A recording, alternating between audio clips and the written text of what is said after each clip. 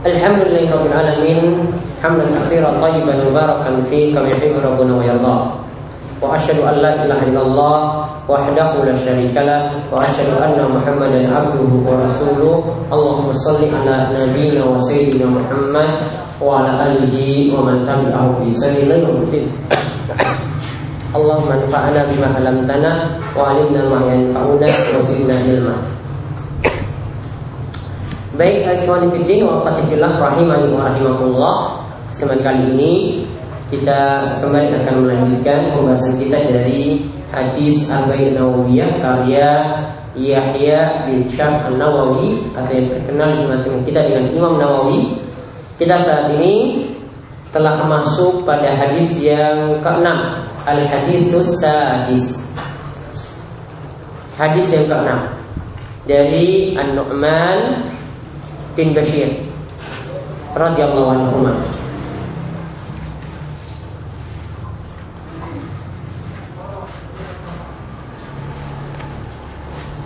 Hadis tersebut berbunyi An Nu'man bin Bashir radhiyallahu anhu, dari Nu'man bin Bashir radhiyallahu anhu, ia berkata, Sami'tu Rasulullah SAW yaqul, aku pernah mendengar Rasulullah SAW itu bersabda, Innal halala bayyinun, sesungguhnya yang halal itu jelas.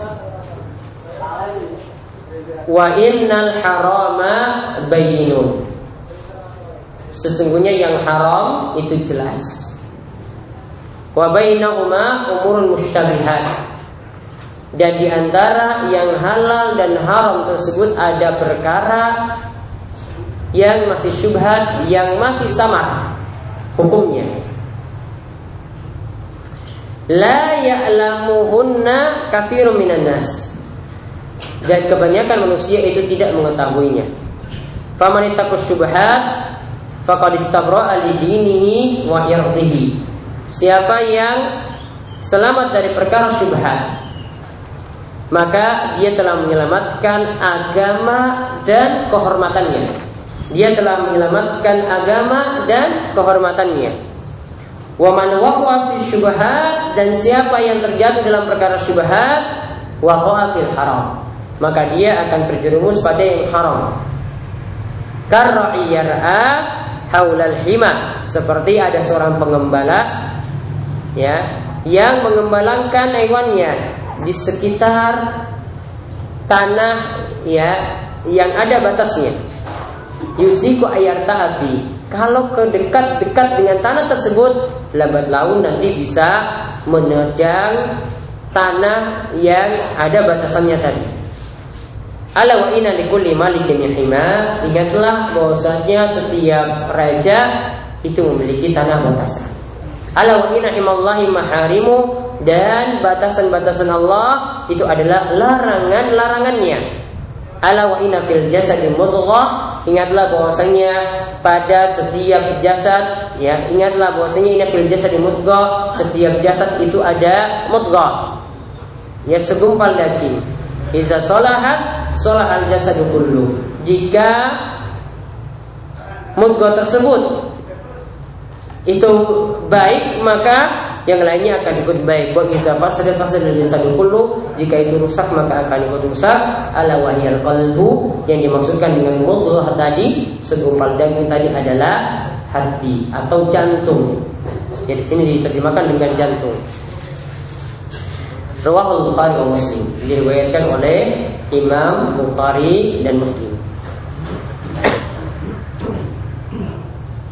Jadi hadis ini adalah hadis yang sahih, dan ini adalah di antara hadis-hadis pokok di dalam agama ini yang mengatur tentang perkara haram, perkara halal, dan juga perkara syubhat.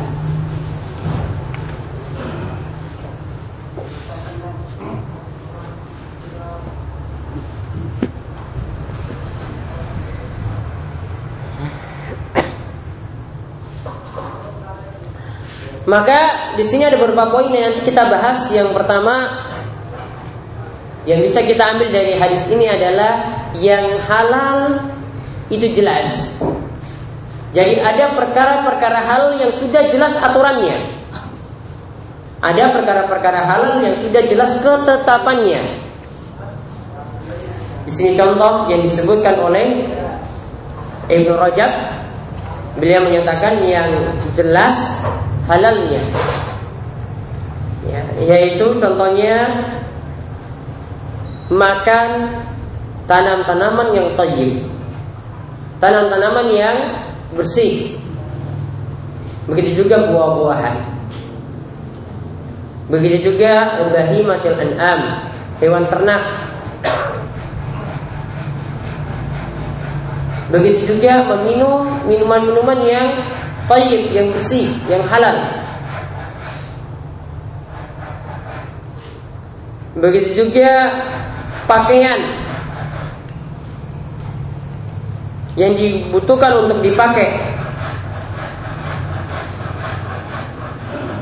baik bahannya dari suf, dari wol, ataupun dari bulu. Begitu juga yang sudah jelas halalnya adalah nikah, yang sebelumnya dihalalkan lewat akad nikah. Begitu juga dalam masalah jual beli, jelas halalnya. Begitu juga dalam masalah harta waris. Begitu juga hibah dan ghanimah. Ini adalah sesuatu yang jelas-jelas halalnya. Jadi sesuatu yang ketetapannya sudah jelas itu ada. Kemudian pada kalimat innal halala bayyinun wa innal harama bayyinun, begitu juga yang sudah jelas haramnya juga ada ketetapannya. Seperti misalnya makan bangkai, seperti misalnya lagi mengkonsumsi darah, seperti misalnya lagi daging babi, minum khamar. Yang jelas haram lagi adalah menikahi yang bukan mahram. Begitu juga yang jelas haramnya, ya, yang jelas haramnya adalah mengenakan pakaian sutra bagi laki-laki.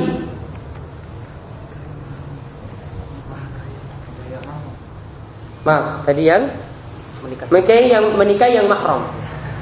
Bukan menikahi yang bukan mahram, menikahi yang mahram.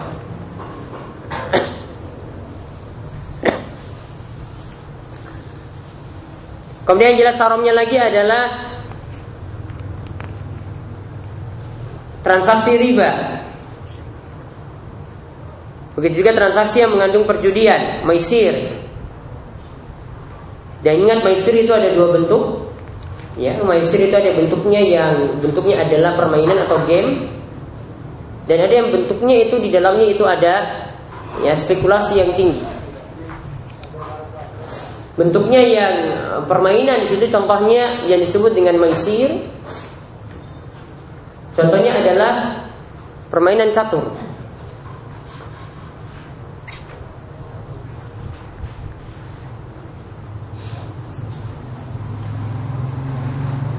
Contohnya lagi adalah permainan dadu, ya, seperti pada monopoli. Walaupun itu cuma sekedar game, cuma permainan, tapi itu disebut maisir. Ya, itu sudah disebut maisir. Walaupun itu tetap memperhatikan sholat. Kalau mau pergi sholat nanti caturnya berhenti dulu, ya, tetap disebut maisir. Dari sisi gamenya, bukan dari sisi melalaikannya, dari sisi gamenya, permainannya disebut maisir. Jadi maisir ada bentuknya game yang pertama, permainan. Permainannya itu para ulama beri contoh seperti itu. Dan ada buku yang membahas berbagai macam game permainan itu disusun oleh Syekh Sa'ad As-Sasri dalam buku Al-Qimar. Itu beliau sebutkan berbagai macam permainan.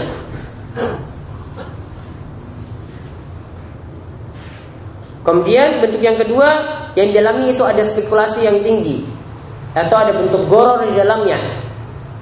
Ada bentuk untung-untungan, pasang taruhan, ya.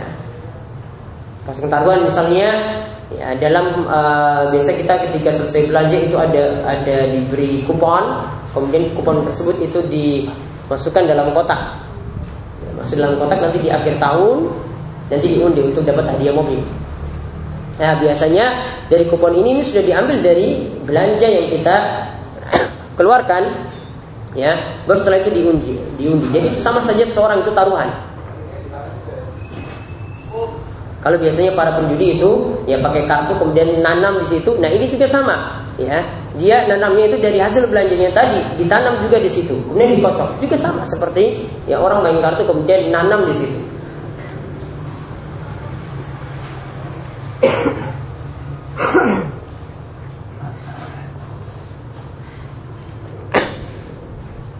Kemudian contoh lagi yang diharamkan misalnya harta maksubah, harta rampasan seperti hasil curian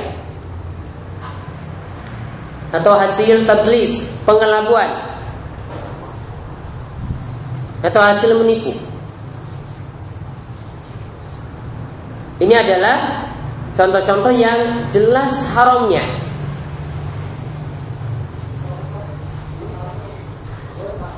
Nah, di samping itu tadi disebutkan innal halala bayyinun wa innal harama bayyinun. Yang halal itu jelas, yang haram itu jelas, lalu disebutkan wa bainahuma umurun mustabihat. Nah, ini yang jadi titik pembahasan kita. Bahkan pembahasannya lebih panjang daripada tadi, yaitu di tengah-tengah antara halal dan haram itu ada perkara yang masih syubhat. Di tengah-tengah antara halal dan haram itu ada perkara yang masih syubhat.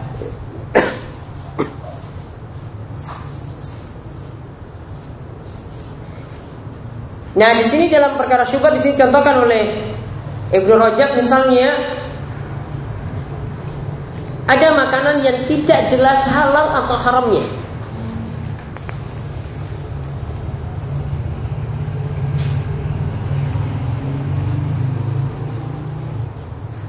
Ada juga hewan misalnya yang tidak jelas halalnya karena ada perkawinan silang dengan hewan yang lain. Misalnya perkawinan antara kuda dan keledai.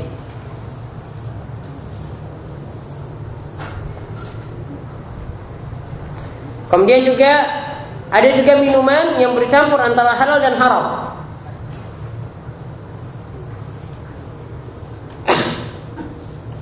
Dan juga ada misalnya sesuatu yang diperselisihkan tentang kebolehannya untuk dikenakan. Misalnya kulit-kulit binatang buas.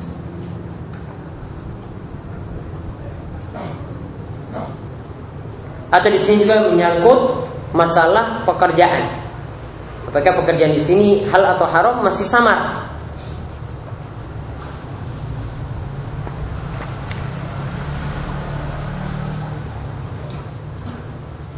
Azan terlebih dahulu, azan.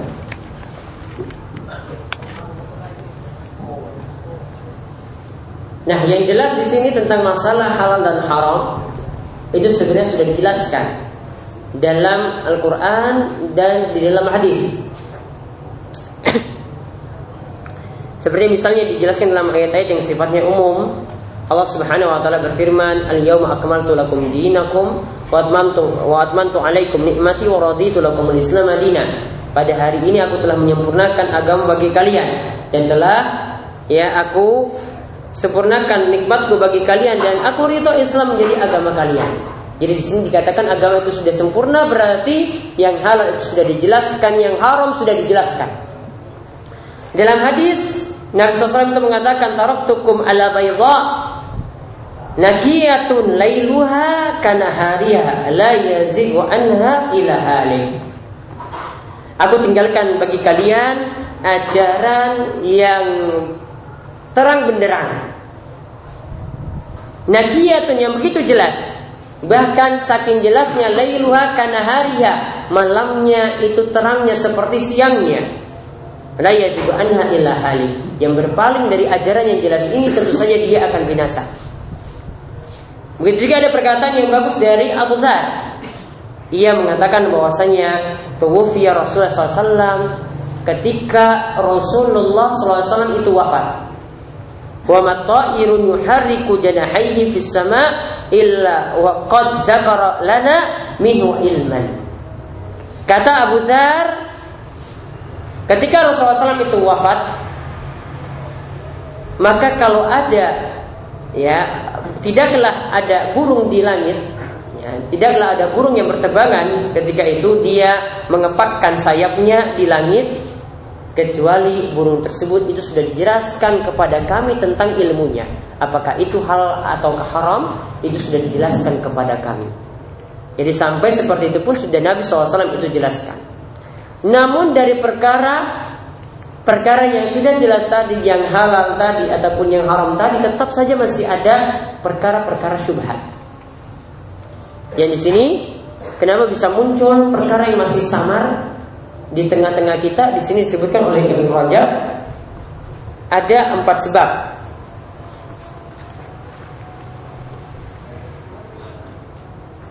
Sampai-sampai para ulama berselisih tentang halal atau haramnya sesuatu. Ada 4 sebab. Dan sebab ini perhatikan baik-baik supaya bisa menghargai kenapa sampai para ulama berbeda pendapat dalam suatu hal. Yaitu sebab yang pertama,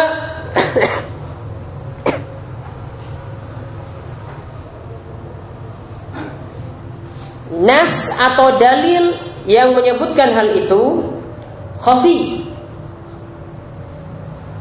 masih samar, dan yang membawakannya hanyalah segelintir orang.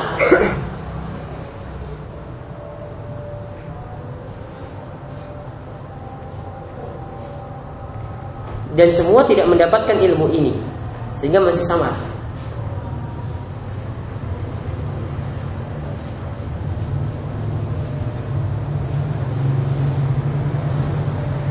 Kemudian alasan yang kedua, sebab yang kedua, kenapa ada perbedaan penentuan halal dan haram dari para ulama. Yaitu yang kedua,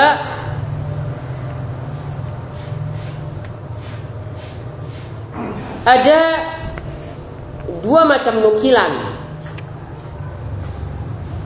yang sampai di tengah-tengah kita. Ada dalil yang nyatakan halal dan ada dalil yang nyatakan haram.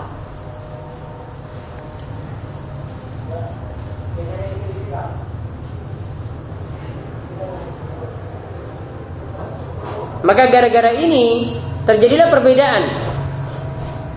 Maka ada yang mengambil dalil yang menyatakan halalnya dan ada yang mengambil dalil yang menyatakan haramnya.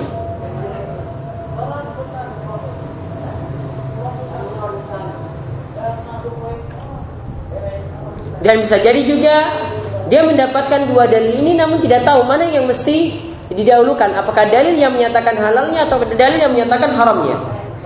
Maka ada yang sampai bersikap abstain, ya, mendiamkan diri, tidak memilih di antara 2 dalil tersebut. Dan dia tidak tahu untuk mana mau mendahulukan dalil yang mana, karena tidak tahu juga tarifnya, ya, mana yang lebih dahulu daripada yang belakangan. Kemudian yang ketiga, ada suatu masalah yang tidak ada dalil tegas. Ada suatu masalah yang tidak memiliki dalil tegas.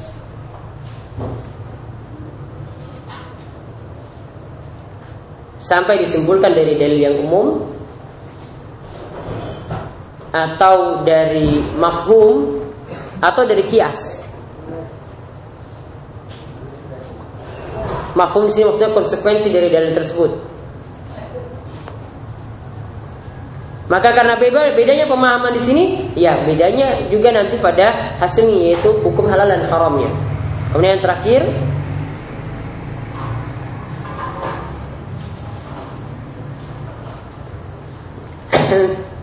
berbeda dalam memahami dalil perintah atau dalil larangan.